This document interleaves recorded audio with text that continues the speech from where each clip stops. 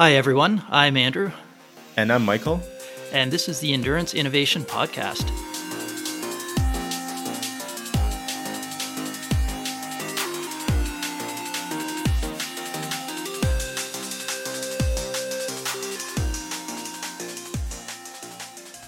On today's show, we have Scott Cooper joining us. Scott works with Andrew now with 4eyes in power meter design. Scott, welcome to the show. Thanks a lot for having me, guys. So to give a little bit of background on Scott, he is a former pro triathlete. He recently won, I guess, was it your first win in an ultra marathon? Not my first win, but it was my first 100-mile ultra marathon. Okay. And you also set a course record, and you did that through terrible conditions, thunderstorms and over top of mountains and through mud and all that fun stuff. And to top that off, you've got your PhD in engineering as well. So I think it's pretty safe to say you know what you're talking about when it comes to sports technology. I'm at least good at pretending I do. That's a good place to start. Yeah.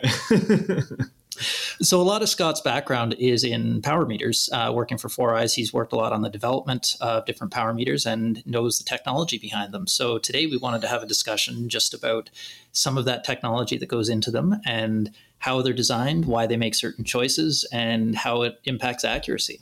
And to give a little bit of context for listeners and maybe some people who are, maybe new to cycling and triathlon and don't necessarily appreciate the role that power meters play these days. In my coaching practice over the last coming on 7 years, I've seen the growth of the industry from maybe 10% adoption to, at least in my cohort, and I'm a data-driven guy, so I maybe push it a little bit more than some coaches, but my cohort's probably 80 or 85% on power meters. Those people who bike, and of those, maybe a quarter or more have more than one power meter on their different bikes. And the training value of having a power meter is tremendous. I won't dwell too much on it, but it really gives you the gold standard objective metric of mechanical power produced, which then you can use to either design a training program or design, specific workouts. You can use it to pace races. You can have fairly accurate calculations of metabolic costs, and you can use power meters again testing to get really terrifically accurate gauges of progress and baseline fitness. So the list is super long, and that's why this is such an important technology in cycling and in triathlon. And this is why we're talking to you folks about it today. So for a little bit of context, I guess, what was the first time you used a power meter in your own career? Yeah, so I would say a fairly early adopter, at least in the triathlon scene, of power meters. So the first one I got was back in maybe 2010-ish. And then that was at a time where I was just getting into the sport and working with a coach. And then he recommended that to some of the points that you just had there, Mike, the advantages of being able to train with power are huge. Just like the extra specificity you can get and really being able to nail in those workouts. So he recommended that I get one. At the time, power meters were thousands of dollars to get one. So luckily enough, I had sponsors that were able to help me with that. But so I've been riding with a power meter for around a decade now. On tri bikes, mountain bikes, road bikes, just every time I can, I'll always have a power meter. Cool. And what was what technology was the first one? Was it hub based or? Yeah, so the first one I had was a spider based power meter, which were at the time the really only options where you could get a hub based power meter or a spider based. There weren't too many other things out there, or they were just starting to show up. So I went with the spider based. Solely for the reason that it could be on my bike all the time and didn't matter about race wheels or training wheels. I could just always have it there. And I think that's an interesting point too, because if you have a hub-based power meter, you're tied to that set of wheels. And if you have to switch to another hub-based, there might be a slight difference in calibration or accuracy. Mm-hmm. So I guess that brings us to the main question of accuracy. What differences do you see in the different technologies, and in your opinion, what's kind of the leading edge and the best way to measure? And I'm just going to butt in, guys, just to give a little bit of an explanation again for folks who are maybe not as steeped in the technology as the three of us. There are different places you can install a power meter along your bike's drivetrain. So that's from the point that your pedals interface with your feet to the point where, well, as a cliche, the rubber meets the road. So along that mechanical drivetrain path, there are several spots you can put the power meter, and this is what we're going to talk about next. Just to give you some terminology that we're throwing out there, which you may not be familiar with. Everyone knows what a pedal is. The next spot would be the crank arm, which is what connects the pedal to the bottom bracket or the spider of your crank, which is where your chain rings sit. So this is the front gearing on your bike. So in that crank, you have the crank arm option. You have the spider, which is what connects the crank arm to the rings itself. There is, I believe, a ring option even. And you guys can correct me if I'm wrong. It's brand new out. Is that right? It's exciting. Yep. Yeah, exciting new technology. Yeah, from SRAM. You can put a power meter right in the bottom bracket, which is where the spindle of your crank arm sits, and then downstream you can also put it in the hub. So when Scott and Andrew were talking about his first power meter, Andrew asked if it was a hub power meter. So this is the hub of your rear wheel where your bearings sit and to which your rear cassette attaches. And this is older technology, but still I think relevant. And this is the furthest point down the drivetrain that you can place your power meter. Zach, did I cover it all? I think that hit all of them, yeah. And then the one last one that I would mention is that there's also what we call indirect measurement power meters. So yes, those are ones that would be, for example, something that's measuring the wind resistance on the front of your bike. And then based on that, you can use some algorithms to be able to figure out what the required power is to move a cyclist at whatever wind speed you're picking up out of that. And I think PowerPod is the brand that has that, right? Aeropod. Aeropod. Yeah. Okay. Yeah, there's so many of those names that are similar. And I think there's a couple smaller companies that are out there as well, but there's that's the kind of final way to actually measure power is that indirect measurement, where the rest of them are all using some sort of strain measurement to be able to see how you're actually affecting the mechanical system that is your bike, and being able to calculate the power from that. Okay, so we should get back to the original question that Andrew had about what about accuracy in the different power meters. But maybe before we do that, if we can have a quick overview of how direct force measurement power meters work. What's the technology like? How do they do what they do? Yeah. So the main thing that they're all doing is they're looking at strain and then being able to interpolate or extrapolate from that strain what amount of force is being put onto whatever component of the bike it is. So strain's essentially the amount that a material is going to deform in response to putting a stress on it or putting a force on it. So if you think about in the situation of a bike, you're going to push on the pedals, and then when you push on the pedals, the force that's created by your foot is going to cause these deformations at whatever point along the drivetrain you're measuring from. Let's just use crank arm as an example right now. But as you push on the pedal, it's going to cause a little bit of bend and change in the shape of the whole crank arm. And then so what companies will do is they measure that strain. So depending on where you are in the drivetrain, it's in different ways. But you measure that strain, that tells you how much force is being applied. And then you can use the speed that, again, if we use the crank arm as an example, it would be your cadence. So how quickly your foot's going around for each pedal stroke. And then you can multiply those two values together. And then that gives you the power value that you're putting out onto your bike. Awesome. Thank you. Yeah. So anyways, that's the way that it's the direct power measurements made. And then, as I mentioned before, indirect is just using typically just wind resistance. It's measuring the how much you're pushing into the wind, and then making some calculations based on other known variables. Then you can back calculate the amount of power required to do that. So those are the two main ways to do it. And then speaking to the accuracy, which I guess getting back to the original question. So the one sort of important point to bring up is with power meters, and we have these points all the way along. We have as you mentioned, the pedal, then the crank arm, then the crank spider, then the chain ring, then the bottom bracket, then the hub. As you go farther and farther away from your foot, essentially, or farther away from the human body, you're going to start having losses from things like friction and from the different materials along the way deforming. So the most direct measurement and true measurement of the power you're putting out would be something that's going to be as close to the human body as possible. So in today's technology, the pedal is the closest you can get to the the actual foot that's pushing the pressure into the drivetrain. So in terms of the accuracy of true power, I'd like to say that as you get closer to to that contact point, you're going to get a more realistic view of the actual power being put into the bike.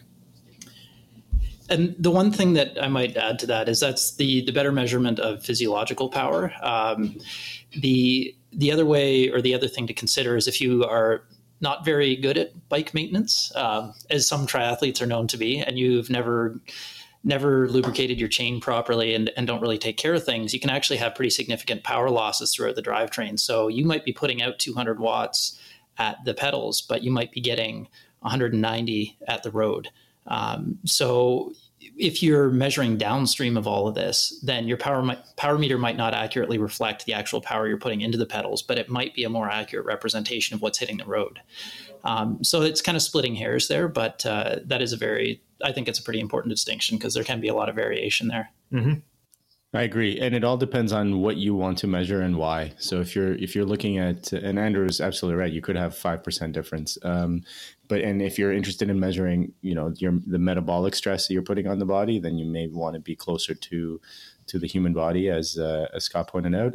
But if you're maybe doing some aerodynamic testing, then it doesn't really matter how much power you the rider are generating. It's how much power is transmitted from your bike to the road that's relevant to that calculation. Mm-hmm. And I was actually going to make that same point that, from the road standpoint, if you're trying to do, I know that there's software out there to, calculate estimated bike times and all that sort of thing. Having something that's the true power that's going into the road is probably going to be more informative because, as Andrew mentioned, I've seen some pretty messy triathlete drivetrains out there. So although they think they're flying and pushing good power, you're losing 10, 20 watts just because your chain has Gatorade and then whatever else. Do not lubricate your chain with Gatorade. Yeah, that's a recommendation. Pro tip number 1. Yeah. All right. So the main measurement I think we've covered there, and how you get the actual power. But what are some of the challenges that we see with this measurement? There's a lot of talk about accuracy and what the most accurate power meters are, and how do we measure this, and how do we compare one to another? Mm-hmm. So what's your take on this very broad subject? No, it's a bit of a, it's a rabbit hole you can go down when you start going into where there are accuracies, where there's inaccuracies throughout these systems. To be completely honest, like the companies that are out there now making power meters, everyone's making a really good product. The accuracy, it's getting down to that same point of splitting hairs of who's more or less accurate. Because the strain gauge technology that most people use it's very good at measuring those really fine deformations to get the numbers out. I find like in terms of where you want to be measuring power to get the highest accuracy is places where you're not going to have variability. So for example, if you have something like a pedal-based power meter, the original iterations of those relied really heavily on how much torque you put onto the pedal as you were tightening it. And so when you're adding in those extra variables, then you're inherently creating the ability to have a lot more inaccuracies, which is obviously an issue, versus something like a crank arm based power meter, where it's something that's on a firm static surface, which is the crank arm. So then that helps get rid of that variability of, there's just less stuff that can change. So day to day, you're going to have a much more reliable reading off of those types of power meters. In terms of, which of them is the most accurate in terms of, hub, spindle, chain ring, whatever. It comes down to the way that the companies approach how they're measuring the strain. So ultimately, the more information you can get, the better. So what you can do is you can measure, one dimension or one factor of the strain affecting, say, the crank arm or the crank spider. But if you do that, then you might have to use algorithms and base it off of general riding styles to be able to calculate everything else that's going on.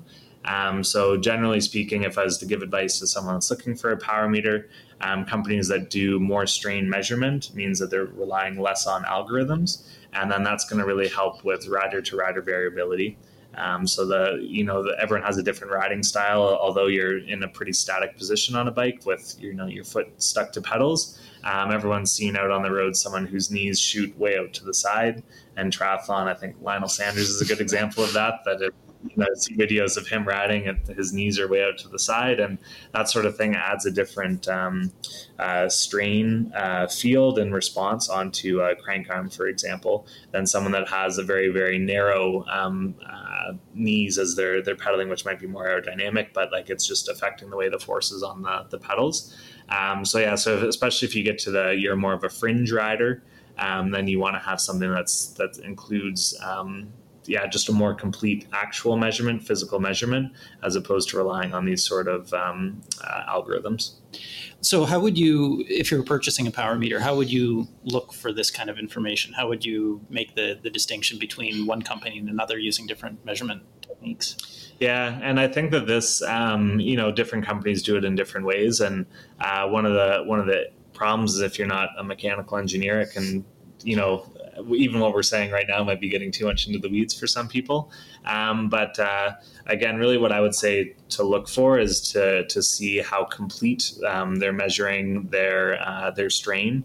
So this could be something you could probably find on different message boards or reviews, that sort of thing, where someone with the technical knowledge maybe has gone into the detail. And then usually there's documentation on websites that say this is how we're actually calculating the power. And then again, just the more complete that calculation is and the less it relies on algorithms, then the better. So the other part of this too would be how it varies throughout the pedal stroke. So capturing the accurate force is one thing, but then integrating it over that full revolution is the other thing. So if you're measuring once per cycle and you happen to catch the downstroke, your power numbers could be hugely inflated. But obviously you need to measure more than once per pedal stroke. So what kind of differences do you see in the technology there? Yeah, so the interesting thing about that is that a lot of the power meters that are out there, they use ANT Plus as their communication protocol, which I think we're going to talk a little bit about that sort of stuff later. But the general format of ANT Plus is that every quarter second it's going to send information from the power meter to whatever you're collecting the power from. If you're out on the road, probably whatever head unit you have. So the actual data is being sent 4 times a second, essentially. So that's when it's actually being sent out. But then to your point, how often is that calculation happening? And so there's going to be a certain amount of averaging that needs to be done regardless, because again, you only be able to send it at a quarter second. But there's a point where there's diminishing returns. So if you're calculating things pretty quickly, ideally maybe a little bit above a quarter, or 4 times per revolution, or 4 times per second, sorry, then you're going to get the resolution you need, because then there's enough averaging along the thing. You're going to have that quarter second average, then it goes to your head unit, which at best is only going to show a 1 second average, but most people use, say, a 3 second average. All these averages end up lining up so that any sort of variability in terms of where that data was picked up is going to kind of get leveled off, I guess, for lack of a better term. So yeah, I guess that was a long answer to a shortish question, but ideally, the more data points you collect, probably the more true that data is going to be. But at the end of the day, you really get diminishing returns because of the limitations of how the data is actually being sent, and also how the data is being displayed on whatever unit you're using to check it out. I was going to say a lot of this is proprietary to the company. So even if you try and reverse engineer something from a mechanical standpoint and tear it apart and find how the strain gauges are set up, knowing what they're doing internally, you're very rarely going to be able to reverse engineer that part of it. So you're kind of relying on the honesty of the company and test results, I guess, from them to prove how good their algorithm is there. Mm-hmm. And then one important thing is With all this, and when we're talking about, how accurate it is, one thing that I find comes up a lot with people, especially if they're new to power meters, is they'll start off with showing, say, a 1 second power on a head unit. And, you like to think that you're going at a very steady rate when you're cycling, but there's quite a bit of human variability, again, especially if you're not used to a power meter. So even at 4eyes here, we'll commonly get people that send questions saying like, I think the power meter is broken. The power is not varying, or it is varying. It's not sitting exactly at 200 watts all the time. And so there's a bit of an education piece there that it's usually more useful to take, say, a 3 second average and use that as your display, because it gets rid of those kind of like micro changes that your body does. Because at the end of the day, when we talk about how quick the sampling rate is and how quick this data is being sent out, is that essentially the power meters these days are more accurate than your barometer, your internal barometer of what your power is doing. So it's, you can kind of almost get too much data when you start seeing that, the differences between the downstroke and the upstroke, where you're pushing more pressure down on the front end of your pedal stroke. That can start leading to looking like a really variable data output, when in reality, it's just the nature of human physiology and the way that a bicycle works. So that little bit of averaging ends up really helping avoid this whole situation. And I've seen the same kind of thing happen actually on Zwift with the two protocols looking at Bluetooth and ANT+. I think Bluetooth has a higher update frequency. Mm-hmm. So you'll get those spikes when you're doing the downstroke and things like that, where it might look like a higher power number, but that's only for a very small portion of the pedal stroke, where ANT+, because it's a quarter second that it's being averaged over, it might dampen any of those big pulses. But then it really brings up the question, like, what does it actually mean if your instantaneous power on the downstroke is 3,000 watts, but that's only for a very small fraction of the entire pedal stroke? So you're kind of getting into the weeds at that point. And I think at the very least, 1 revolution is the minimum averaging time someone should have, because that's over the full cycle, if not more. But it's one of those things that people sometimes get lost in or don't fully understand. Absolutely, guys. That is a really important thing to understand, and that's sometimes the the noise that we get when we are adopting a new or somewhat new technology. When people first jump into it, that they don't maybe appreciate all of the nuances of what exactly they are seeing. Mm-hmm. So we're talking a bit about accuracy here, and what the most accurate is, but I've seen very little reference from a lot of manufacturers about what they're measuring against. So it's one thing to say you have 1% accuracy, but what's the standard? What test do you do to compare that to? And how do you know that everyone's measuring against the same test? And my sense is that they aren't, is the simple answer there. Yeah, no, and that's an interesting point, and just to the background that Andrew gave at the beginning. So before I was working at 4eyes, I was working through a PhD in engineering, and then so with that, I came in having a very strong background in doing, really controlled, all controlled variables, make sure that nothing's left to chance or any sort of random effects. So coming into, this industry and working in this industry where, you do look and you see that there's a lot of claims up on the internet. The first question that went through my mind is like, well, how can we do this better? So to speak at least to what we do here at 4eyes is that we rely on independent testing. So we actually go to a university, the University of Boulder in Colorado. There's a researcher named Dr. Krem.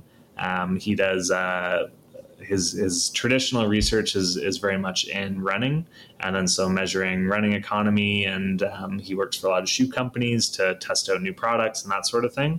But we talked to him about trying to do some independent studies about our power meter accuracy. And so what he uses there is a treadmill. And the advantage of that is that you can break down power measurement into really simple fundamental physics. So whereas, it's easy for a reviewer or a consumer out in the field just to take 2 power meters that are, maybe one's a crank based and one's a pedal or a hub or whatever. So it's 2 different parts of the drivetrain. So you can have them on your bike at the same time. measure against the two of them. That's great. It's a great way to, do a bit of a gut check and make sure that across at least your technologies, you're getting the same numbers. But at the same time, you don't know what errors in each of those power meters. So you're starting off with something that has been calibrated and already has an inherent amount of error, and then that's used as the reference. That's not a very stable way to approach it. So doing this test at Boulder, where we can measure, like I said, fundamental physical properties, so treadmill speed, treadmill inclination, rider weight, including the bike, and that can be measured throughout to account for sweat losses and all that sort of stuff. Rolling resistance, which can be accounted for. You can break it down so that you can truly know within a high degree of accuracy the amount of power required to push a rider forward. And then from that, you can really easily compare that to the power output you get out of the power meter when you're riding. So that's something that we've worked on. And like I said, I had a strong belief in us doing that to get that truth and accuracy. And we're hoping that more companies will start taking the similar route, especially for the consumers out there, because it's easy to get lost in the weeds of just seeing, every power meter's got an accuracy claim, but what does that mean for you and the product you're purchasing, and how is that going to affect your decision? Oh, that's a really cool protocol, and one that actually tests, a real world situation. Not that you often get to ride your bike up a treadmill, but it's much more analogous to riding your bike out in the wild compared with a bench test somewhere in a laboratory. Well, I think there is that one 8,000 euro tax bike treadmill out there. So. Yeah, super cool. Maybe that's something you guys got to get for the office. Yeah, that's right. Yeah. We'll put in a request and see what happens. Scott, you mentioned communication between the power meter and the head unit, and how that's important and how that can affect at least the interpretation of the data that the power meter collects and then analyzes. Mm-hmm. I have a question about the stability of that signal, and you talked about ANT+ or Bluetooth, because I remember, and I was a fairly early adopter too, and in the early days of power meters, and I'm not going to name the company which this was, but I had a hell of a time with one power meter brand and signal dropouts. And again, purely anecdotally from me and my athletes, in the last, I want to say maybe 2 years or 3 years, that problem has almost disappeared. So can you vouch for that? Can you confirm that? And then can you talk about a little bit about what it is that you guys as an industry did to fix it?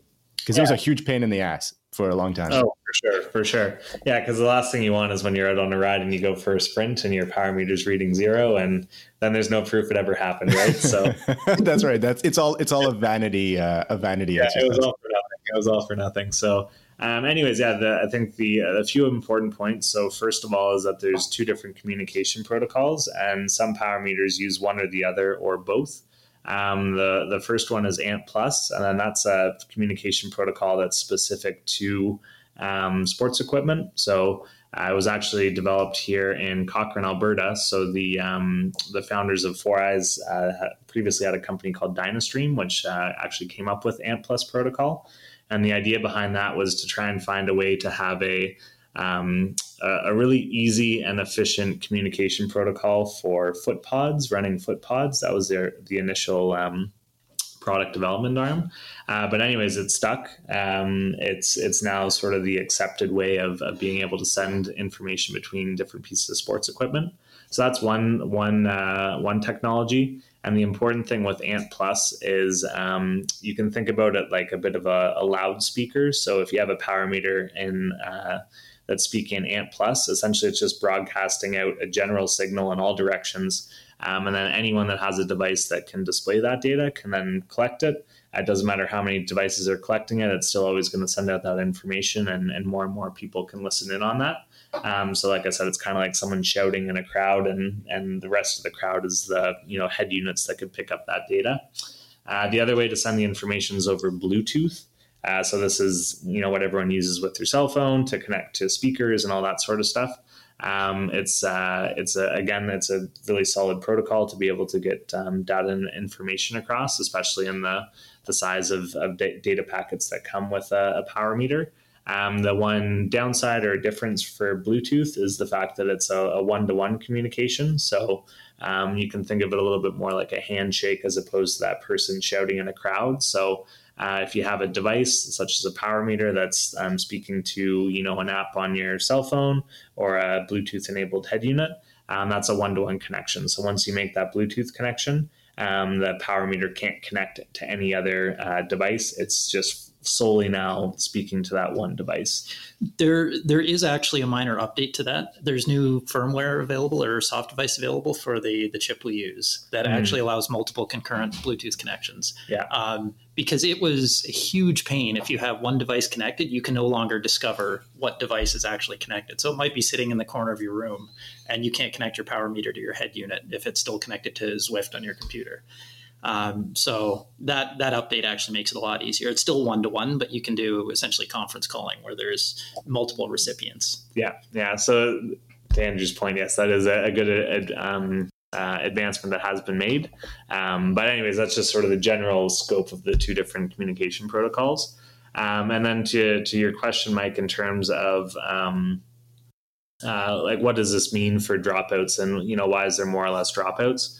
I think a big part of that is, just us getting better as an industry at having properly tuned antennas. So having antennas that can really hit a very narrow band that's going to be able to send the information exactly where you want it to, and at a signal strength that's going to be effective, and then just more experience with the actual protocols themselves. So they're constantly being improved. There's new updates put into, say, the ANT+ protocol, quite often. And there are little things that just make sure that the data transfer is going to be more reliable and kind of has more checks and balances to make sure that the timing of receiving and sending packets is lined up, and we make sure that we miss those dropouts. But I do agree that, the early years of me using a power meter, there was a lot more dropouts than now. And with the role that I'm in now, I have the opportunity to ride with a lot of different power meters just to check out to see what's out on the market.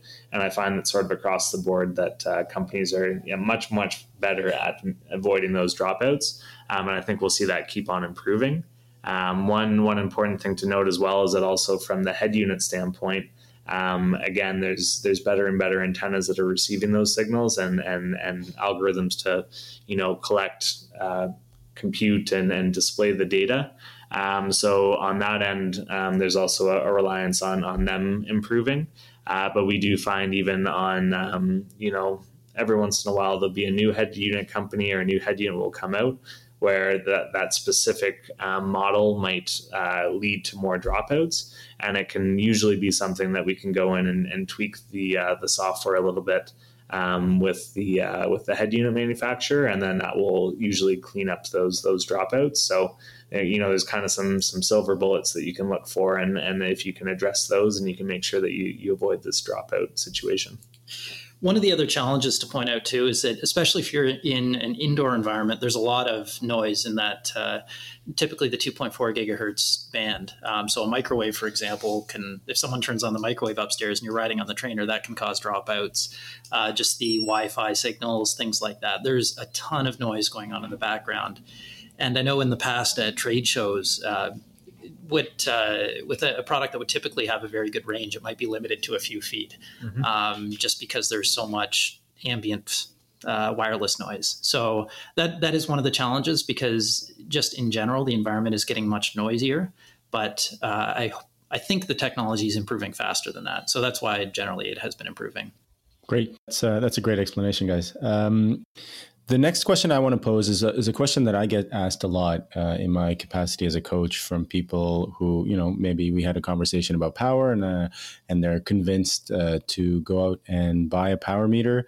And one of the obvious distinctions in the market right now, one of the obvious options in the market is, do you buy a single-sided power meter or a dual-sided power meter? Where obviously the dual-sided will measure power from each leg, whereas a single-sided will just take one leg and multiply by 2. There's a clear cost increase associated with going with the dual-sided power meter. So what's the how do you think about that, and how do you think about justifying the extra cost of a dual-sided system? Yeah, no, that's a great question, and again, that's one that we get a lot. just because like it's, as you mentioned, it is a significant increase in price whenever you go for that dual system. So I think the real question comes down to what are you hoping to get out of your power meter, and how much money do you have to burn to get there? Right. So in terms of a choice for someone that's new to power, what I typically will recommend is that starting off with a single side power meter is usually the best approach. With a single side, the one thing to keep in mind is the whole accuracy versus precision. They're two very similar things, but they're slightly different.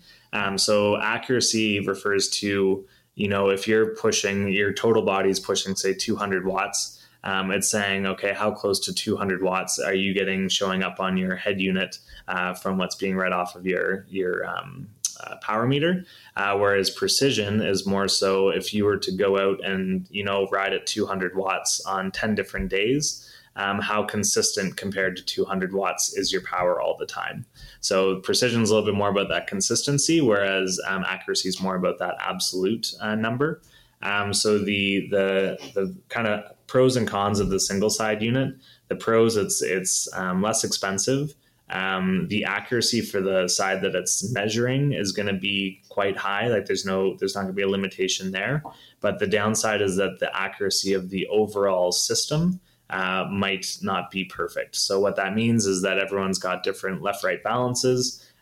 Your left-right balance will change as you're doing different riding styles. So you might be you're 48% and on your left leg and 52% on your right. So that means you're a little bit right leg dominant. It might be like that at low powers, but then as soon as you get above 200 watts or 300 watts, you might shift to being perfectly 50-50 balance. So a lot of single side units, what they'll do is they'll simply just take whatever data they're collecting on the leg they're measuring, double it, and then that's what's spit out as the power. So speaking to that precision and accuracy, that means that it might not ultimately be truly accurate to what your total power is. It's going to be precise because it's always going to be doing the same doubling at the same different intensities. So you're going to still be able to get a very reliable power number. There's also more and more companies are doing this. 4eyes does it, for example, but you can go in and put into the firmware essentially what balance you typically have. So if you're on average a 48-52 rider, you can program this into your power meter, which helps improve that accuracy and gets you closer to having that true power number. But again, your left-right balance is going to vary a bit depending on the kind of power you're pushing, if you're sitting, standing, like all these different factors like that. So that's kind of where the single side's at. But for someone that's new to power, like I said, I think that it's a better option because you're going to still get that precision, which means you're going to get that consistency, which means that you're going to be able to still use that as a tool to train day in and day out. So you'll always know that your power meter is going to give you a reliable number. So in terms of your workouts and testing, if you're doing, an FTP test, it's always going to be the same sort of left-right balance that's going on. So you're always going to still be able to judge exactly your effort versus that power meter system. Now, the advantage of going to the dual system is that you get over that calculation part of the power where, you're doubling the one side. You're actually collecting the power data and the strain data from both sides of the bicycle, so from both legs directly. And because of that, you're going to get not only a very precise value like you did with the single side, but you're also going to get a more accurate number in terms of what absolute power you actually pushing into the bike to generate your power. So that's one good advantage there. And then the other one is that it can allow you to identify a left-right imbalance. So if you, especially people that are getting over an injury or have an injury creeping up or broke their leg as a kid, like all these different things can affect your left-right balance. And so it's a great thing to be able to monitor because obviously the more balanced you can keep your pedal stroke, the less prone you'll be to injury because you're not going to start torquing your body in a weird way. So it can be a great tool for both rehab, but also preventative measures. So you can make sure that if you start having something that shows up as more and more of a left-right balance, maybe that means that you're favoring a leg because you're starting to have a muscle or tendon tear or whatever it may be. And then so you can maybe take some time off the bike to work on a weight program or work with a specialist to try and be able to deal with whatever those imbalances are to make sure that you're going to avoid future injuries down the road. That's a super cool use case, Scott. The one about monitoring the balance over time and seeing which way it goes. Because, the traditional case for it that I've heard in the past is, well, if you identify an imbalance, you can work to correct it. And my problem with that line of reasoning is that I never could see a prescription for correcting that imbalance. But looking at it from from a rehab perspective, when you're going to have an imbalance because you're coming off an injury, or from a preventative perspective of trying to catch an injury before it becomes an acute one, that is a very cool use case. Yeah, and it's something that I worked as a coach as well, and even just in my own training, that I always found it very difficult to get an athlete, and also for myself to, if you have that left-right balance up on your display, especially if you get tired in a workout, the last thing that you want to worry about is which leg's pushing harder. Yeah. So I find that it's really difficult to every second of a ride to be using that data for direct feedback. But it's a great thing just to glance at every once in a while to get an idea and see sort of what's going on. And again, just to be able to identify stuff down the road, or to see how rehab's going. But I always try and recommend people, if they do start seeing an imbalance, or if they're using a dual power meter for the first time when they see a big imbalance, it's usually a red flag to go see, say, an athletic therapist or a physiotherapist, and they can help get you some sort of program to be able to help straighten out whatever that imbalance is. It's a lot easier to work on a muscular flexibility imbalance off of the bike as opposed to on the bike. Cool. Thank you. I think I'm going to have to take a closer look at this when I'm doing my training. I've had a number of knee injuries in the past, and it's a great way to diagnose and to predict something like that coming up. The next question that we have is related to just kind of the current state of the art, as well as potentially what would be coming in the future. So I know that there's been a new release of Shimano cranks, and there's been some talk about this, but the asymmetric design, and I know that's caused some headaches for a number of companies. So why is this a problem, first of all, and how are different people looking at correcting it? Mm-hmm. Yeah, it's a great question, Andrew, and it's something that's been coming up. That the Shimano 105 Ultegra Endurace cranksets, the newest generation, will have crank asymmetry, which, without going too much into the mechanical engineering weeds of it all, essentially what that means is that when you're pushing on one side of the pedal, you're always going to have a certain amount of force that gets translated to the other side. And then so that's sort of affecting the whole system as a whole of what force is being read off of which part of a power meter. So the previous generations were much more symmetrical, which meant that you could essentially apply a single factor that would be able to account for that. But with the new asymmetric cranks, what it means is that there's this dynamic effect that's happening from one side of the crank to the other that changes as you go through the pedal stroke. So it's very difficult to deal with, because you're just adding an extra amount or an extra variable, essentially, that's constantly changing in the pedal stroke, that would directly affect accuracy and directly affect the measurements being made. So it's something that's specific in my arm of the industry, where we're dealing with crank arms, and that's where we're measuring the strain. It's something that all the companies, including ours, that are having to deal with.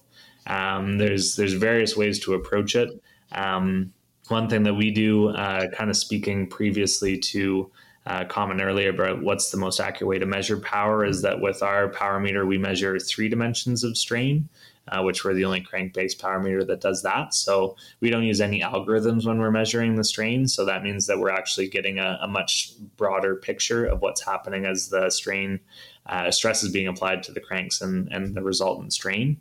So that helps us just in the first place be a little bit more accurate with that initial calculation, which is great. And then beyond that, it's trying to figure out a way to calibrate the power meter. So in the industry, calibration is really the secret sauce behind it all. It's really easy to throw a strain gauge onto something and get a measurement off of it. But to relate that measurement to a very accurate power is a very difficult thing to do. So every company, and it's very proprietary, so we won't go too much into the details of this, or I probably won't have a job tomorrow. But what we've done is we've looked at the calibration process and found ways to account for the fact that we have this effect that transfers from sort of one side of the crank to the other. We can account for that to just make sure that we actually maintain the accuracy that we hold ourselves to. So in terms of testing that, we do bring these cranks and did have to work through a lot of challenges in the initial release of these crank sets. Worked through those challenges and then brought these cranks. So, for example, we just released another paper on our 9100, our Dura-Ace crank sets, and their accuracy. So we're still proving out how accurate they are. And then moving into the future, we'd also like to do some testing just to validate the left-right balance. So being able to separate out that left and right balance during one of these tests to be able to show exactly that the balance is as expected, which would be one of those things that would be most affected by this asymmetry effect. So one of the downsides of the way that power meters work and information sent over ANT+ is that essentially what you get is the overall power gets spit out, even if you have a dual system. And then the power meter just sends a percentage of what one leg is putting out. And then the head unit's doing the rest of the calculation. So your left-right balance that you see on your screen only has a resolution of 1%. And when we're talking about measuring accuracies down to 1%, that leaves a margin of error that makes it really difficult to retroactively look at data and analyze data that you've collected from a test to see how accurate that left-right balance is. So we'll do ways of directly measuring the power off of each crank arm individually, and then using that as our measure to see if we're effectively dealing with this asymmetry issue. Cool. A lot of detail that I'm sure people never even consider. So a really neat peek behind the curtain there. Yeah. No, it's one of those things that, again, like it seems super simple. You just measure how much a crank's bending and then you know what the power is, but they're very dynamic systems, and there's always different changes. Like, for example, with the Shimano asymmetric cranks, it makes it it's maybe a much cooler looking crank, but it gives a lot of headaches to my engineering friends here in the building. So I guess the final question that we have for you then, what do you see in the future? At least things that you can talk about with, like you said, not losing your job tomorrow. Yeah. How do you see the industry going, and what's next? What's next? Yeah. So I think, there's interesting and new technologies that are coming out all the time. There's a lot of power meter companies that are popping up. We mentioned earlier about how there's been a recent release from SRAM with a chainring based power meter. So I think there's the opportunity to see power being measured on different pieces of equipment, which could open the door to more cost effective solutions or more robust solutions, more just easy to use solutions. I think that will be something that we'll have moving forward. Another really important point, I think, is the pricing of power meters. It's, again, getting my first one, 10 years ago. And if you go back even 20 years ago, it was not something that, you could kind of pick up on a whim. So it was really just kept to people that were racing and training at an elite level. Whereas these days, there's options out there on the market that are as low as a couple $100. So it really becomes, if you have, a bike that's a couple $1,000s or a few $1,000s, it's a very small incremental increase to get a power meter put onto that bike. So I think one of the biggest things that we'll see in the coming years is just a more ubiquitous use of power meters. So it could get to the point where there's just power meters that come with bikes. So instead of just buying a bike and having to buy a power meter, I'm seeing them spec'd on bikes more and more. I think that's going to be a trend that happens moving forward.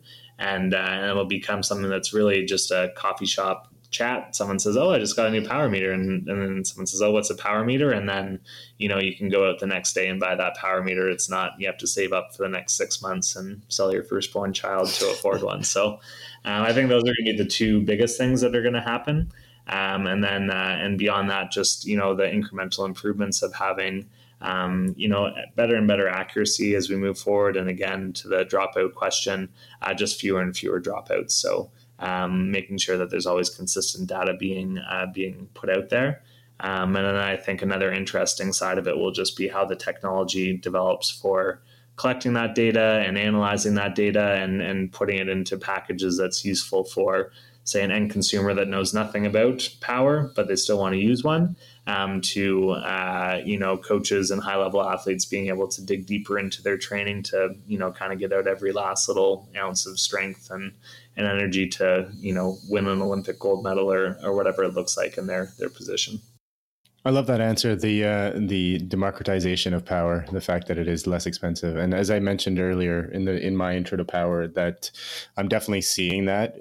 One of the reasons that there's so much more adoption of power is, the increased understanding and appreciation of its value, but also the fact that you no longer have to sacrifice a bike to get a power meter. You can have both or many. Yeah. And that's for somebody, somebody in my position, in coaching, that is tremendously valuable. In the, let's say 15 or 20% of my cohort that doesn't use power, it makes my job a lot harder to give them the kind of the quality direction for their training that I'm able to do for someone who is training with power. Mm-hmm. Yeah, certainly. All right. Well, thank you so much for joining us for this discussion today. I think it's more of an in-depth look than I've ever been able to find online anywhere. And I learned a few things despite working alongside you. So it's been fantastic and a great opportunity for everyone just to learn a little bit more about what goes into power meters and what makes them different. Yeah. Well, thanks a lot for having me, guys. I was really excited to come and chat and talk about power meters. Yeah, that's that. I echo what Andrew said. And Scott, if there's anything that you want to plug, obviously 4eyes has been in our show notes as a website, so that's going to go in there regardless. But if there's anything that a new product that's released and you can talk about that we can point folks to on the products page, we're happy to do that as well. Yeah. No, I think the only thing that I'd say is just that, I've been working at 4eyes for about a year now, and really have really been impressed with the engineering that goes behind the products here. And I think we put out really good products. So I'd encourage people to go and check it out online. You can go to our website. And then another big thing is just taking the time to read through our different independent tests that we've been doing. I think this is something that really sets us apart from some of the other companies on the market that, like I said, we believe in having that truth in advertising and really showing some meat to back up our claims. So I hope other companies will start doing this as well. Being a consumer, I love to see this kind of thing across the board. But at least at 4eyes, we've got some great documentation to back it up. So I'd encourage people to go online to our website and check some of those links to read up on our white papers. Yeah, and we'll provide a specific link to the white papers as well. Thanks for that. That's great. So I like the trend that's happening here in our recordings. The last episode that we recorded with Alan Hovda, we put out a challenge for everyone to ante up and talk about their own aerodynamic drag and see who the most aerodynamic triathlete is. Now we're challenging all the other power meter companies to do the same kind of accuracy testing. So I like where this is heading. You have to 3D print a power meter accuracy award. That's going to be a little bit more of an abstract design challenge for you, Andrew, in your spare time. I'll print a % sign. Okay. Thanks again, Scott, and everyone listening. Thank you very much for taking the time. And if you enjoy the show, please do tell your friends and share our posts on social media, and rate us and review on iTunes.